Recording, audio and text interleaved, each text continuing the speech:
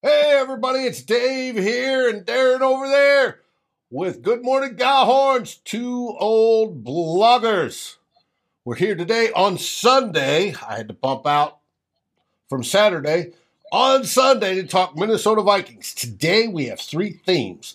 First theme, we're looking at that competitive rebuild and the quest for the Lombardi. Second theme, we're looking at what's happened in free agency over the last week, who we've signed, how it affects the team. And it does on both sides of the ball. And thirdly, we wrap up our position group deep dive and deep thoughts. This time on the special teams. Right after this. Welcome to Two Old Bloggers, home of news and commentary for your Minnesota Vikings. Hey everybody, welcome to a Sunday version of Two Old Bloggers. Look at Darren over there, repping the shades. What's up there, buddy? I'm trying to look like Linval Joseph after he rumbled for that 75-yarder against Philly, and then he had like the oxygen mask. Yeah. Future's so bright, Dave, with all these free agency signings by the Vikings. I got to wear shades. Okay, I got Actually, I'm not going to wear them now, but anyway, joke's over. Joke's over. Things are good. Things are good. Over COVID. Thanks, Raymond, for asking.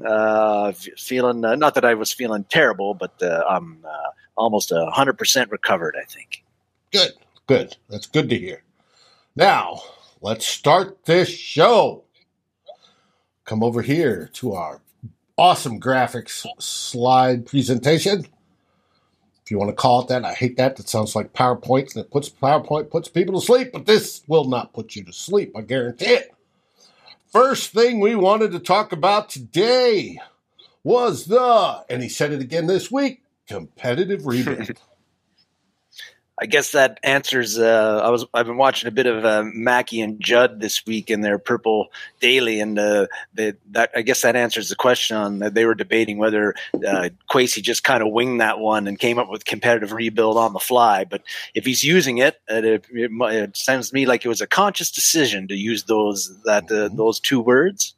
And yes, the competitive rebuild. They were probably focus tested like any good politician that the GM has to be. But there is some theory behind it.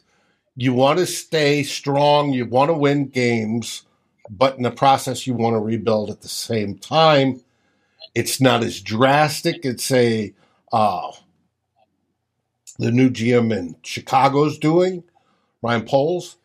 But it may look an awful like the exact same thing the previous administration did, but there's theory behind it that you keep these good players in while you have the opportunity to bring in some younger players through the draft and elsewhere, and we'll see how it goes. Vegas has this at 9 wins, which was is it 9 now? Well, I heard it was 9. It depends on, it's either 8.5 or 9, which was 8.5 last year, so you're looking about the same thing.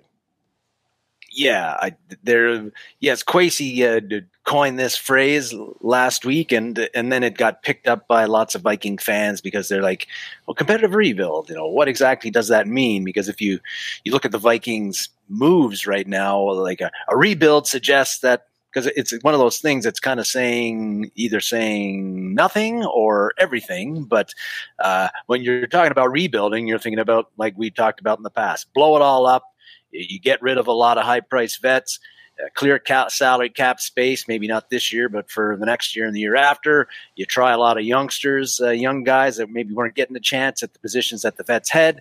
You're not expecting to be competitive or compete for a playoff spot at all in 2022, but the good part of that, or if it is really good, is that because you're going to be crappy, you're going to get high draft picks in the 2023 draft. So that's what a rebuild means to me. You're gutting the roster and starting fresh and anew. Being competitive, depending on what how you consider competitive, that really says, well, some people would term that to be you're looking to compete for a Lombardi trophy. And I think the issue with why fans and the media caught on to the old competitive rebuild phrase by Kwesi is because really at least in my view, the Vikings moves thus far suggest they're not really doing either.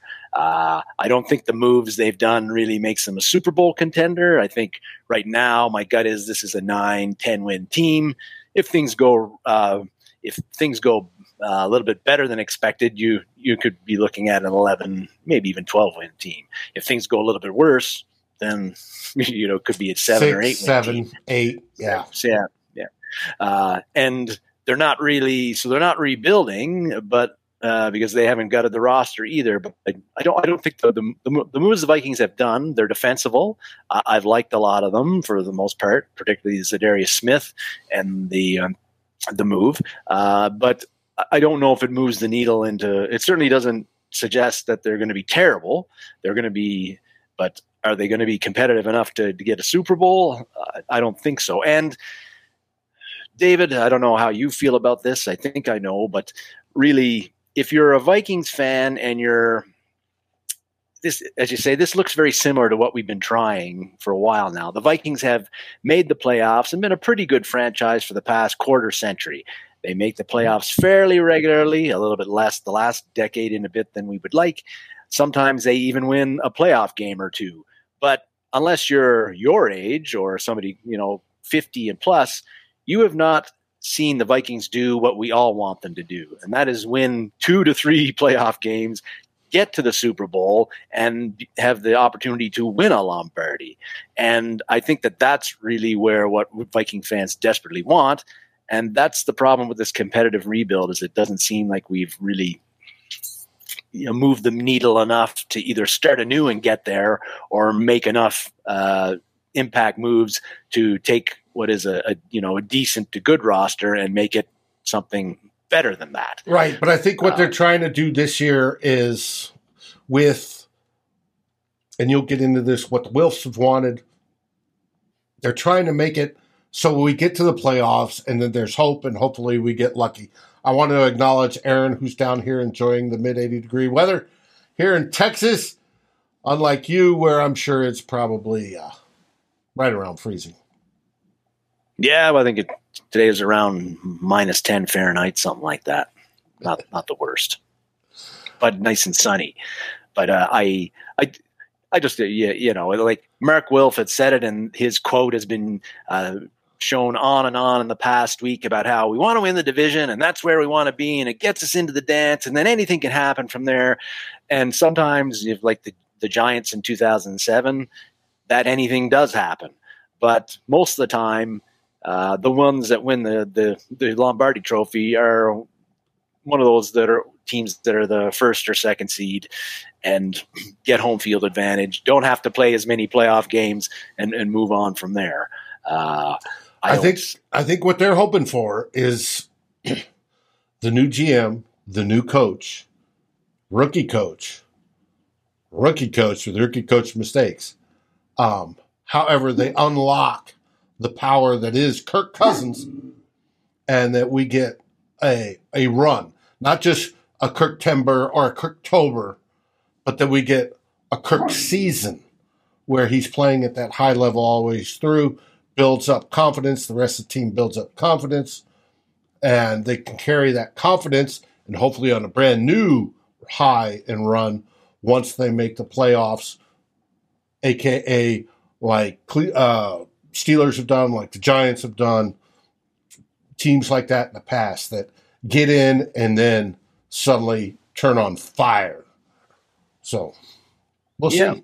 I think that we will see, and I think that one of the for Kevin O'Connell and Kwesi Adofo-Mensah, in this case, the competitive rebuild and what they've done is their boss basically is directed them to do this. I think they've come in and said, listen, guys, Kwesi, Kevin, we don't want to tear this thing down completely. We think that we've got a good shot at it if you tweak the roster and make right moves, plus with the new systems you're bringing in and getting more out of the players that we have here as opposed to getting less out of them, which is what I think the ownership feels happened the past 2 years. Right. And that's a leadership thing at that point in time. Can you motivate these gentlemen on the team to achieve one goal? That's the definition of leadership. Can these guys do it? Can Kevin O'Connell, fresh off a Super Bowl win, being able to show his ring and go, hey, guys, you buy in, I'm going to get you there. If they buy that, all bets are off. Put your $100 down on that nine wins and go to the races. And so there's some comments about, and Judd Zulgag had made this on Purple Daily again, which I watched quite a bit, was Judd is saying that the Wilfs are putting a lot of pressure on Kevin O'Connell to win now. I don't know if I think that it does put pressure on him. He's going to have pressure, but I actually think that this year, the fact that Kwesi and Kevin O'Connell are coming in, they're basically, okay, we've been given a directive by our bosses. We can't tear it down, so we're going to try this strategy. I think they've got a year's grace. They're doing what their bosses have told them to do. They're going to play along with this, try their best, and they've got this year. And I think if it works, great. But to them, if it doesn't work, then I think they've got plan B in their mind, which is going back to the Wilfs and saying, hey guys, this run it back thing didn't really work. So let's try it this way, the other way. And I feel that's why there's always pressure in Kwesi and Kevin O'Connell's position to win. I mean, because that's the business that you're in, to win. But I don't think this year, if things don't turn out the way the Wilfs hope, and even the way us fans hope, then what pressure really? It's not like they're going to get fired. Right, because they're not after 1 year. Not after 1 year. Not even if they go 0-17. I don't. Well, maybe. Well, no, that may do it. But but I say the team goes 5-12 or 6-11. And I think that proves to them that gives them the ammo to go in after the offseason saying, "See, Mark, see Ziggy, really we should have done this rebuild in 2022 instead of running it back. So now can we try it our way?" I'm assuming that our way is the rebuild, start anew. The thing that'll suck about this, of course, is that if things don't go the way that we want, the Vikings make the playoffs, have a successful season, make the NFC Championship game, get into the Super Bowl, win it, yay. If that doesn't happen and we get another 7-11, or 7-10, 8-9 season like we've had, that we've delayed the rebuild a year, that would suck. It'd be a few more years, hopefully I don't die before we get one. But yes. You won't, David. I'm predicting 8-1. Yeah, well, I don't know. Anyway, that'll piss off. Yeah, that would go quite well with Kirk's career record for sure. Right on the mark. All right. That's how I'm seeing what's being thrown down with the competitive rebuild. A lot of fans don't want to. They don't want to. They may say they want to rebuild, but they don't really want to rebuild. You know what I mean? You know what I'm saying? Every year as a Vikings fan, you want to win, even if you don't think they're going to win. You want them to go 12. Right. You want to go to the games and hope they beat the shit out of that team from Wisconsin. Yeah. I guarantee it. There was always, whether the Vikings were good or Vikings were bad, there was two ways I judged the team. First off, did they beat the Packers? Did they beat the Packers twice? And did they make it to the playoffs? Those were my levels of success. If they swept the Packers during the year and finished 2 and back in the day 14, at least I can say we beat the Packers. This time, if we go out and we whoop the Packers' butts and the rest of the division, they should be in good standing. And a lot of people online have already done the, hey, let's look at the quarterbacks they're playing thing. And when you look at that, Kirk comes out as the better quarterback in at least 10 of those games. So it is quite possible to do that. The only thing about looking at it happens every year. The only thing about looking at the schedule now and saying that's a win and that's a win and that's a win and that's a win is because just like the Bengals opening game last year, some of those games where that teams look like bottom feeders and should be an easy win for the Vikings halfway through the season when that team is having a better year than expected, it doesn't turn out that way. And of course, the reverse is also true. Some games that look tough end up not being tough for whatever reason. So it's always tough to kind of look into the crystal ball in March and April and say what the Vikings record is going to be. Mm-hmm. And I think it was Aaron that brought up a little while ago that he thought, or no, it was Thomas Fowler, that Zimmer and Kubiak gone equal 2.5 plus wins. There is the question of how much, we're talking about quarterback versus quarterback, which is the initial start when you match up games, who's got the better quarterback, then you can start figuring out who should, and then you start adding in other elements. But how much PFF uses expected wins over, right? And some of their stats. How much does a coach bring to the team? We know Zimmer brought some brilliant defensive schemes that probably won games where a normal team wouldn't have won. We know that the dysfunction, however, especially over the last year, probably detracted, so the Vikings didn't make the playoffs.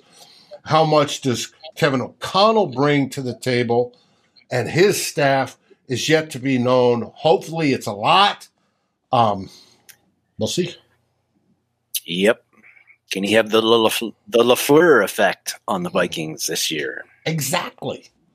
All right. Or let's move into free agents. Whoop, wrong one. Yes. We're transitioning to topic 2, free agency, and what we've done in the last. GMAC, you are 100% correct, but we've got what we got. Free agent signed this last 2 more years.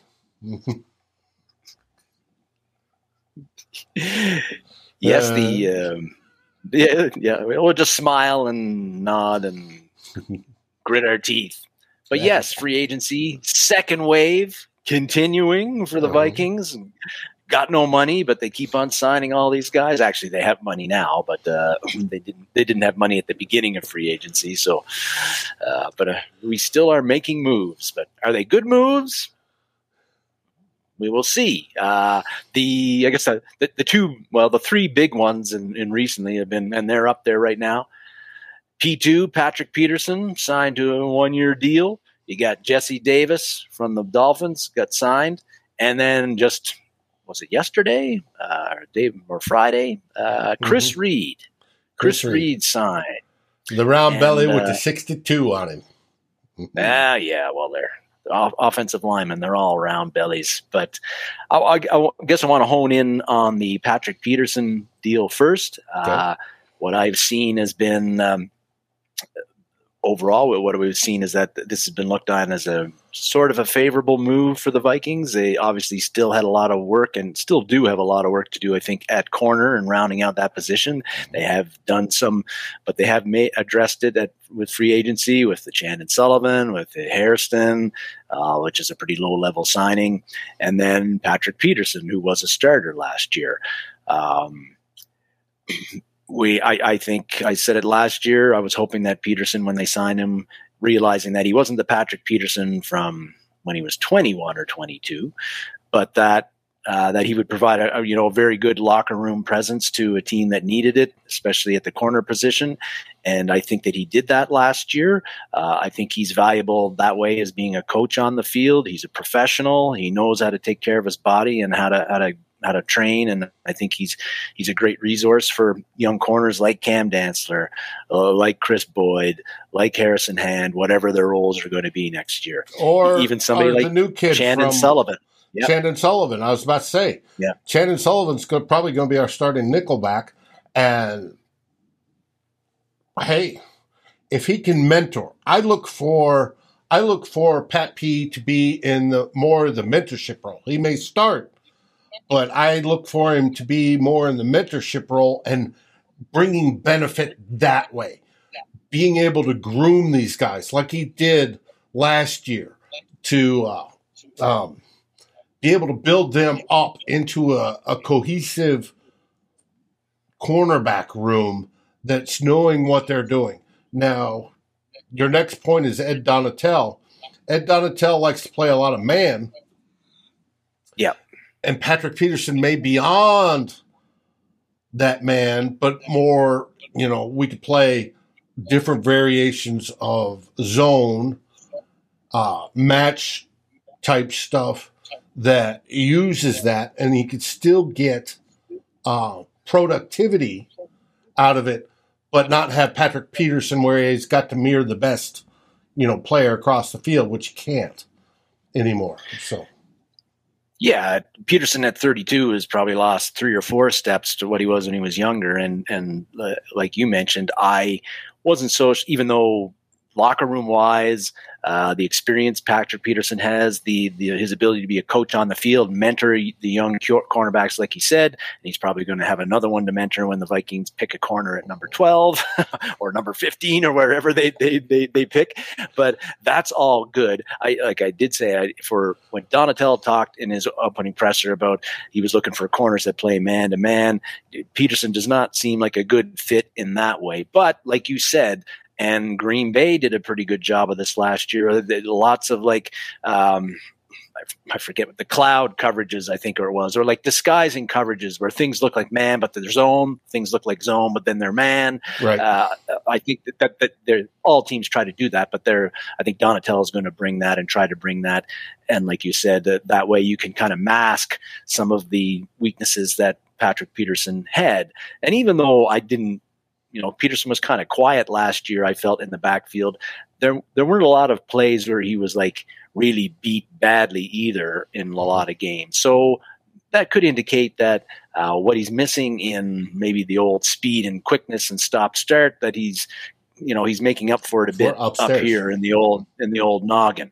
And the Vikings, again, getting Peterson, it does prevent them from having to depend on, say, right off the get-go, depending on a rookie corner, and rookie corners often struggle their first year, or depending on somebody like Chris Boyd or Harrison Hand having to play a lot of snaps. At least you've got Peterson as an insurance policy. And so in that way, with the holes that the Vikings have at corner, even with the moves that they have made in the past 7 to 10 days, it's not a bad signing, and it's a 1-year deal, and the price is right. So I'm not totally upset about it. And what did I say? Price would be right if it's about half, about $4 million. Guess what it was? Yeah. It was at $4 million. So that's where it tops out at. So it was perfect. It was a good thing.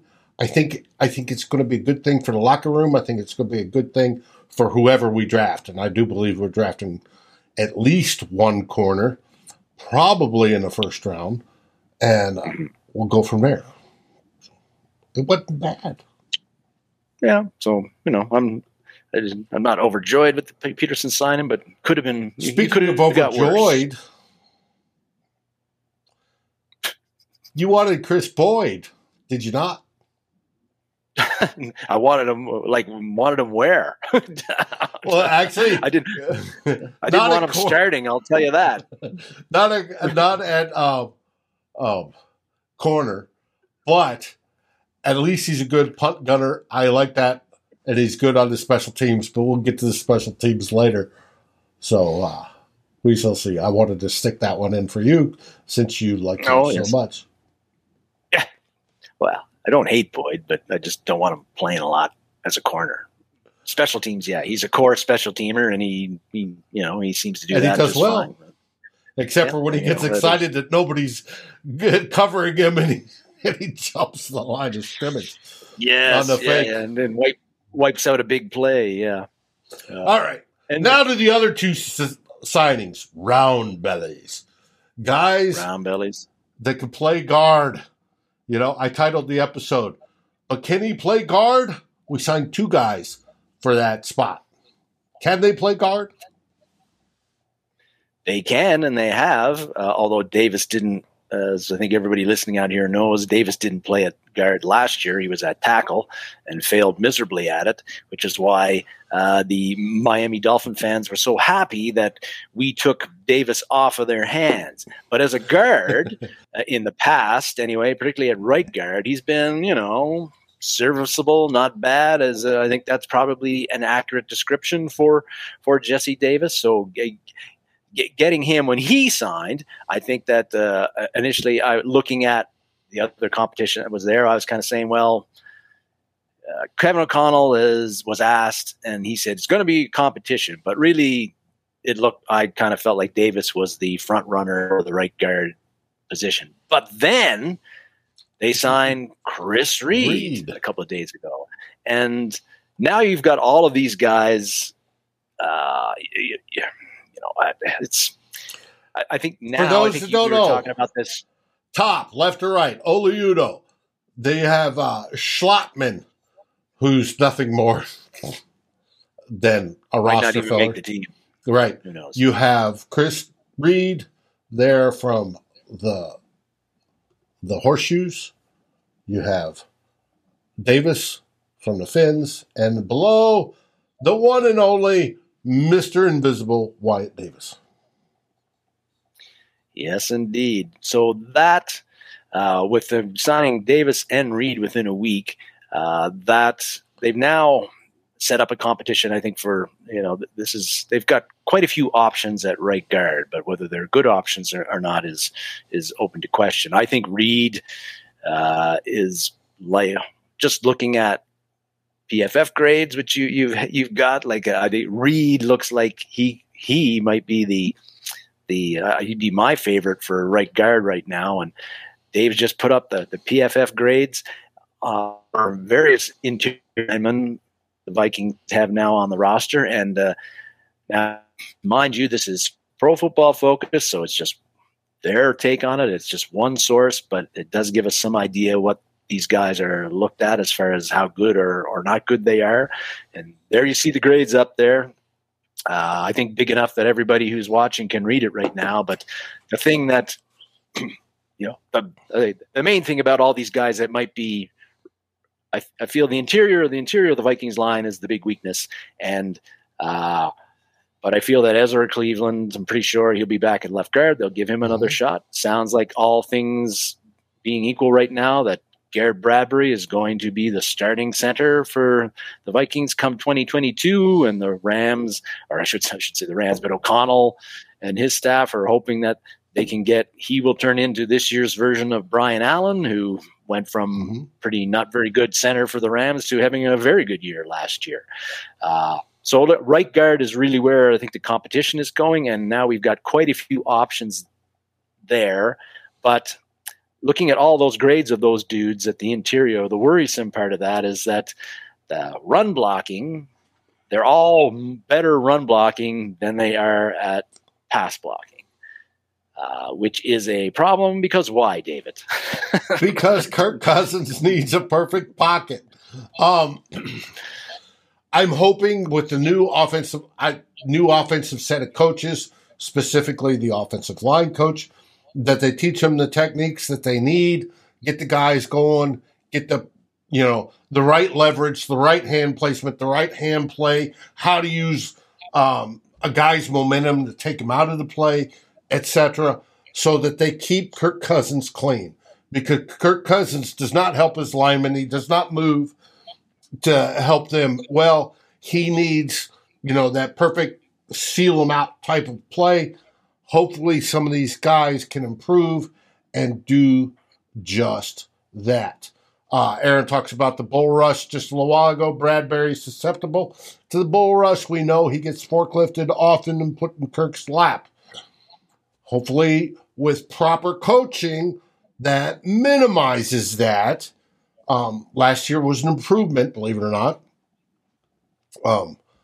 But we shall see. If you want to look at those numbers, I've got a red asterisk by the number of snaps on Wyatt Davis because those were preseason snaps. The only time he took snaps at guard, he did some snaps during special teams during the season, but not a guard. Those are snaps and those are numbers when he was overweight and out of shape. Hopefully this year he comes in at weight and in shape and with a little tutelage. Like I've said before, he's reported down here in Dallas working with an O-line coach and a trainer, that he comes in better. Because if you look at it there, he had his overall was 62, but his run blocking was 66.9. Pass blocking was a 40.3, which is miserable. Mm-hmm. But that's overweight and out of shape. And that's after, that's in the preseason where he didn't get a whole lot of snaps. Hopefully there's promise there. What he's done in the offseason, what he's done now, that he's going to compete with Chris Reed, because nobody else on that list I see as a true competitor at guard. We got people talking about Oli Udoh. Oli Udoh should take the swing tackle spot. I like Oli Udoh. Oli Udoh's good in quite a few things. But when it comes to guard and especially pass blocking, when he got beat, he did the one thing that you're not supposed to do and get caught at, and that's he'd grab and he'd hold. So Oli Udoh can be your swing guy at tackles, and then you could have Jesse Davis, the swing guy at guard, as Chris Reed starts, or Wyatt Davis can show something, and hopefully he can. We want that to happen. We want somebody that we drafted to actually come up and make it. The kid was a 2-time All-American at Ohio State. Let him show that. Let him take that next step and show that he belongs in the NFL, that he can dominate. Then I'm all fine. Let Chris Reed be the swing guard, right? That's cool. Now, mind you, we only have one center on the roster. Speaking of interior linemen, they might take one day 2, maybe day 3, most likely. So don't be afraid to see that. The only other person on the team that's actually taken snaps, Wyatt Davis took a few, but that was just for golly, let's see if he can snap, is Austin Schlottman, I believe, is taking a few snaps. So we don't want that. We want good depth and good guys that can back these guys up. But I thought those numbers would help. And as of right now, if I had to make a starting O-line, your starting O-line is there at the bottom. Right tackle, Brian O'Neill. Right guard, Chris Reed. Obviously, Bradbury at center because we don't have anybody else. And then Ezra and Darrisaw. The thing about the way the Vikings have gone after the interior line in particular, David, is it opens up Kwesi and Kevin O'Connell to criticism because clear hope for better from him. I think he's shown that he's got talent. It's just a matter of him bringing out the most in it. Bradbury, not optimistic, but whatever. But the right guard spot was just a real sore spot, and what the Vikings have done here is that they've got a bunch of options for this, but I don't really like the options. I don't think a lot of people do. It looks like a lot of okay to we don't know that's going to compete at right guard, and like you say, hopefully Wyatt Davis is the guy who emerges from that because he's got the one with the best resume, at least coming out of college, a 2-time All-American. But when the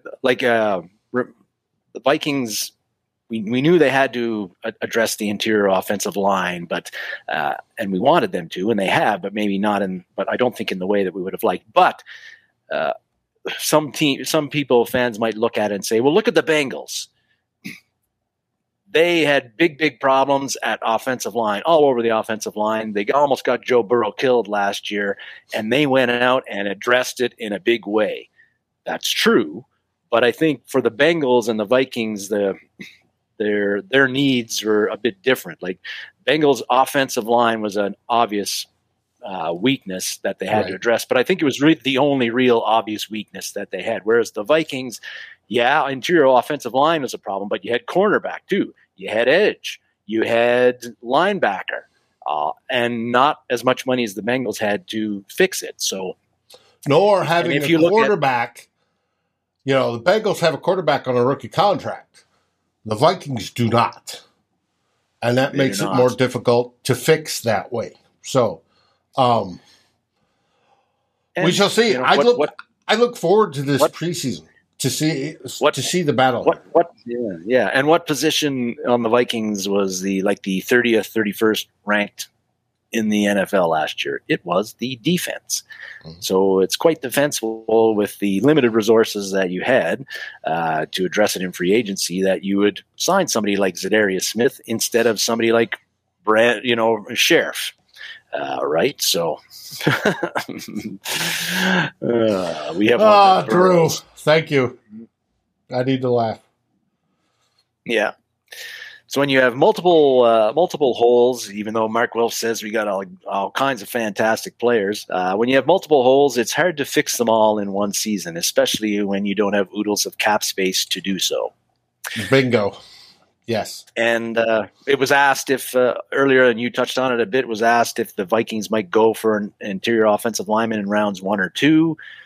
I could see it in round 2, maybe if you get a corner in round 1, but not in round 1, and especially not at 12. Usually, you're not picking guards that early in the draft. There's got to be a prodigal available at that if you're going that high, and there's none that I'm aware of. However, if you want to find out, watch Climbing a Pocket on Mondays, where we have the Real Forno show.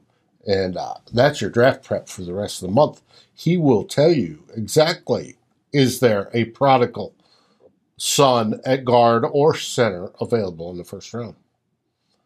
All right, here we go.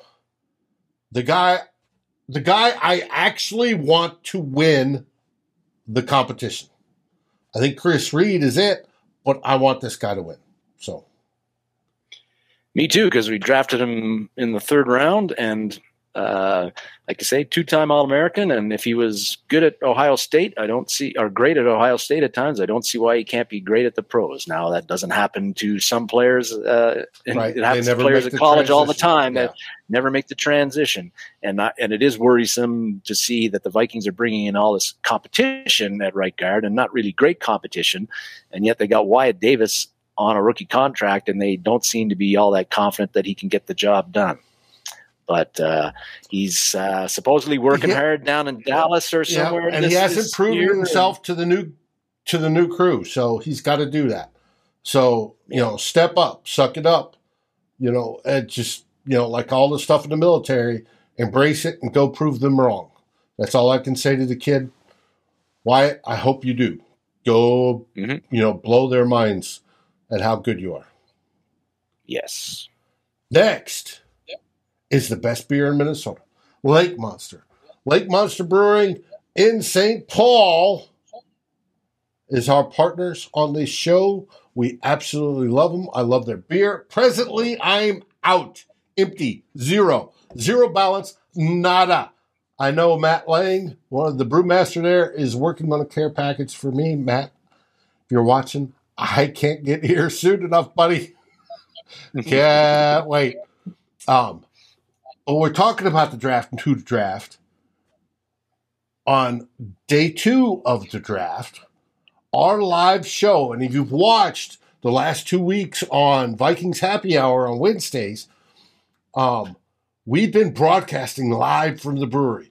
Day 2 of the draft will be live from the brewery in St. Paul with tons of giveaways, tons of great beer, and obviously good times and great Vikings talk, where folks from the Minneapolis, St. Paul area can go in, watch with us as the Vikings build and find the next stars for the next decade that we can cheer on, or we can boo and say, why the hell did you draft him?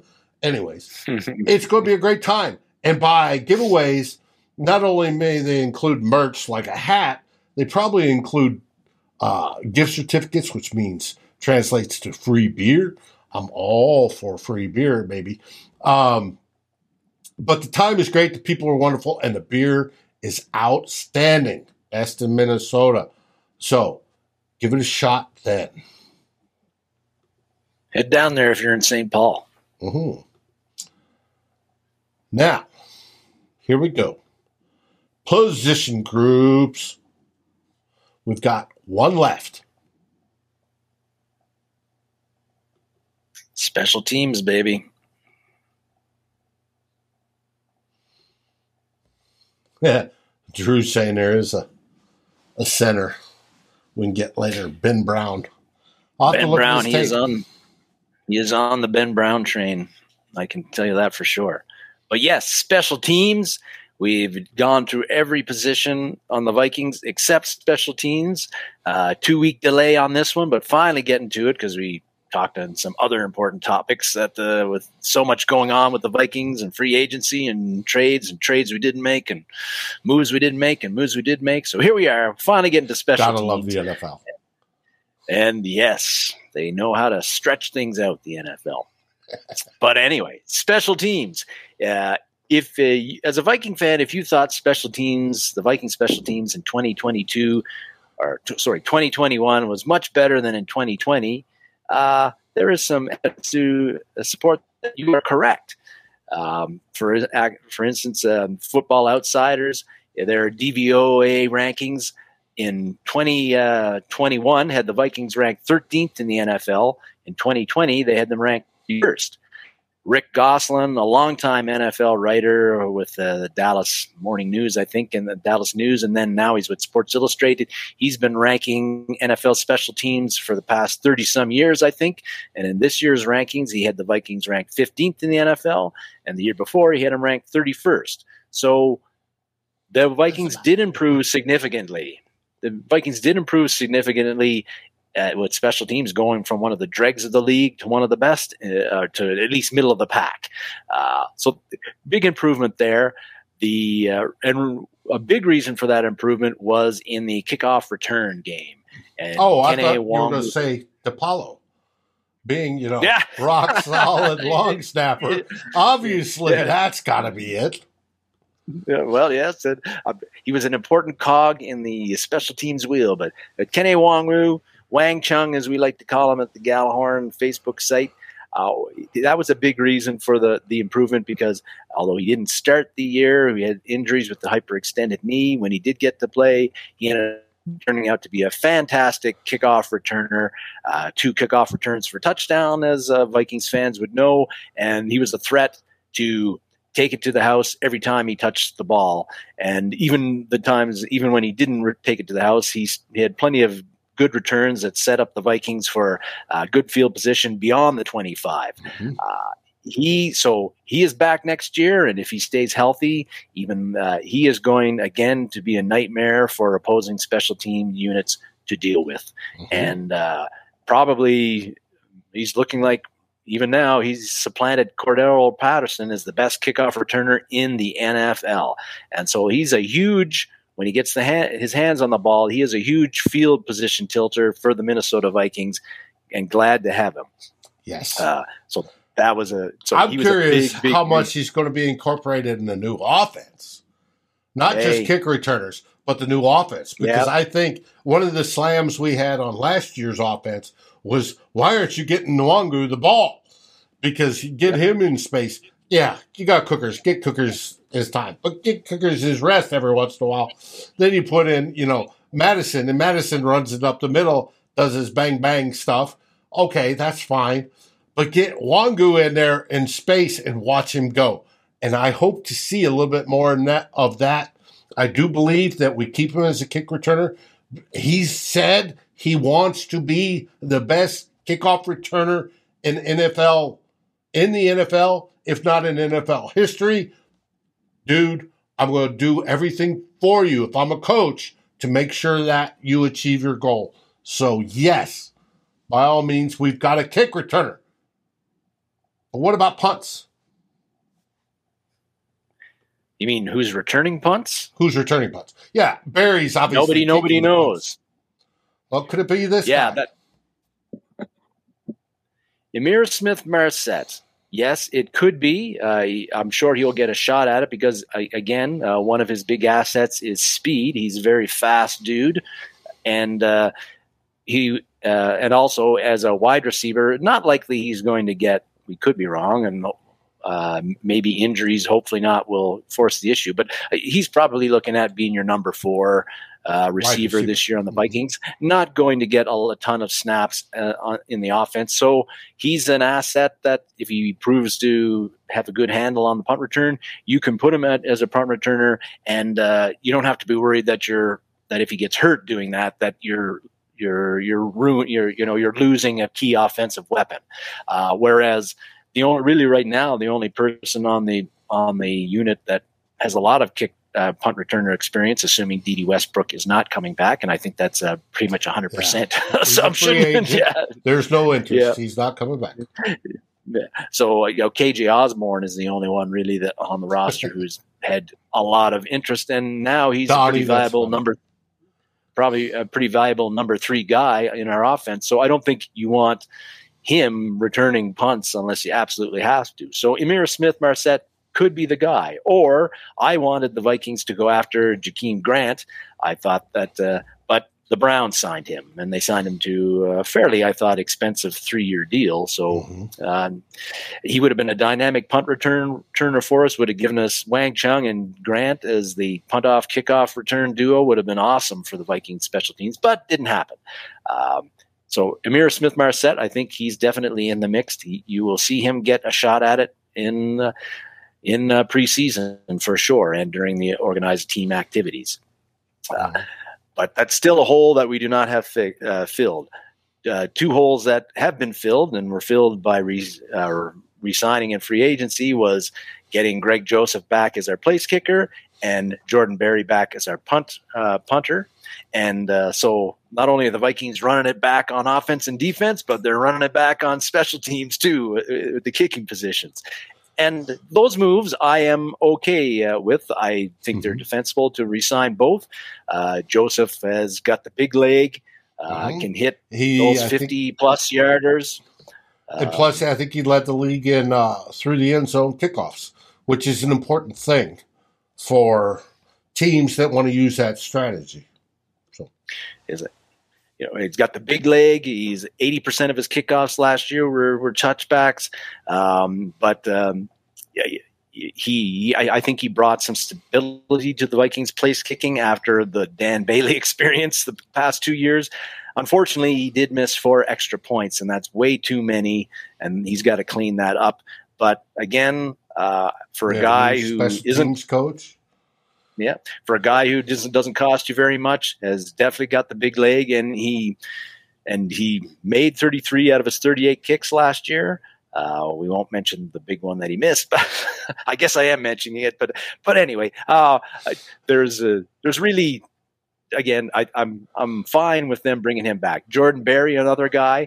I think he was 19th in gross punting average, but he was 8th in punts pinning opponents inside the 20 on his punt. So some okay and then some pretty good for him. I thought he was solid as our first-year punter, and again, not costing us much, brings us stability, okay with bringing him back. I guess the only thing with both of those guys is that I'm hoping in 2022 the Vikings don't depend on them as much. Joseph 33 made field goals where hopefully it's just for extra points. You get DePaulo snapping, Barry holding, Joseph kicking. That's it. 1 point, leave the field. And then Joseph come back out from kickoff. Hopefully that's true. Yeah, we don't want to kick 33 field goals last year was the 5th most in the NFL made. So we want to be scoring touchdowns when we get in scoring position, not kicking field goals. We did too much of that in 2021, and we punted way too much in 2021 considering the offensive weapons that we have. So I want to see less of Joseph and Barry on the field in 2022, and I don't think it's unreasonable to expect that. With the new offensive-minded coach and Kevin O'Connell and the new staff.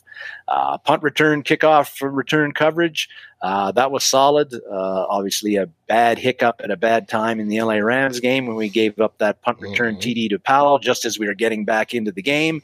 I don't think we would have won it anyway, but that certainly didn't help. But you're looking at the special teams unit. We got one thing that was a bit of a surprise to me was the fact that O'Connell had no interest in bringing back Ryan Ficken. a guy who, in his 1 year as special teams coordinator, turned Improved a terrible the team. unit. Yeah. So now he's off to San Diego to turn that horrible special teams unit. His job is going to be the same. Take a special teams unit that was ranked 31st in the NFL last year and try to get them to respectability. The Vikings O'Connell decided to bring in Matt Daniels. He's the new special team coordinator. And it worked under John Bones Fossil, probably the best special teams coordinator there is in the NFL. And it really, the Daniels job is going to be take a fifth, a middle of the pack unit and get them in the top 10, and make them 10th best, 6th best, 5th best in the NFL. Right. That is going to be his job. Can he do it? Very good question. He's never been a special teams coordinator before, and I've talked about special teams on the show in the past of how 1 year you could have a great special teams unit. The next year it could be crappy. There's always a lot of variability, but Daniel's job is going to be not regress, make sure this unit does not regress, that it actually there's progress, because as we see every week in the NFL, special teams doesn't get talked about a lot, but it can cost you games. Ask the Green Bay Packers. Or it can win you games. Yes, it can. So be interested to see what Daniels can bring out of this team. He's young. He's enthusiastic. Again, one of these guys talked a lot about being a player's coach. Hey, let's see, Matt. You've got some pretty solid talent to work with on this unit, particularly with the best kickoff returner in the NFL. Let's see what you can do with it. I agree. I think we're good. I think the punt returner will probably go to a rookie, like somebody on here has already said. Look for that in the draft, that they look for a wide receiver, running back, defensive back, somebody that has that talent that could do punt returns as well. Punt returns is a little different than kickoff returns, because punt returns, you're watching the ball, it's coming in, moving. Yes, I got to catch it, I got to move over, and then you're glimpsing down just at the last second to where's my holes as a guy's coming in your face at the same time. Kick returners have more time, get the ball, they're seeing what's going on. I expect our draft, it could be ISM, it could be a rookie, it probably will be a rookie, somebody trying to make the team. I think that should go well. We'll see. Let's make that new squad a top 10 special team squad. Drew did point out that ISM didn't return any punts at Iowa. But I could have swore he returned some last year. I think he did in preseason as well. Or maybe I'm imagining that. I want to say it was regular season, but and he did well.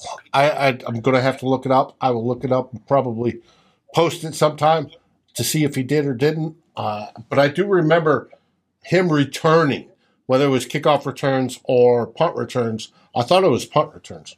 And then he did well. So we'll see. That's it for today. We got our next show next Saturday.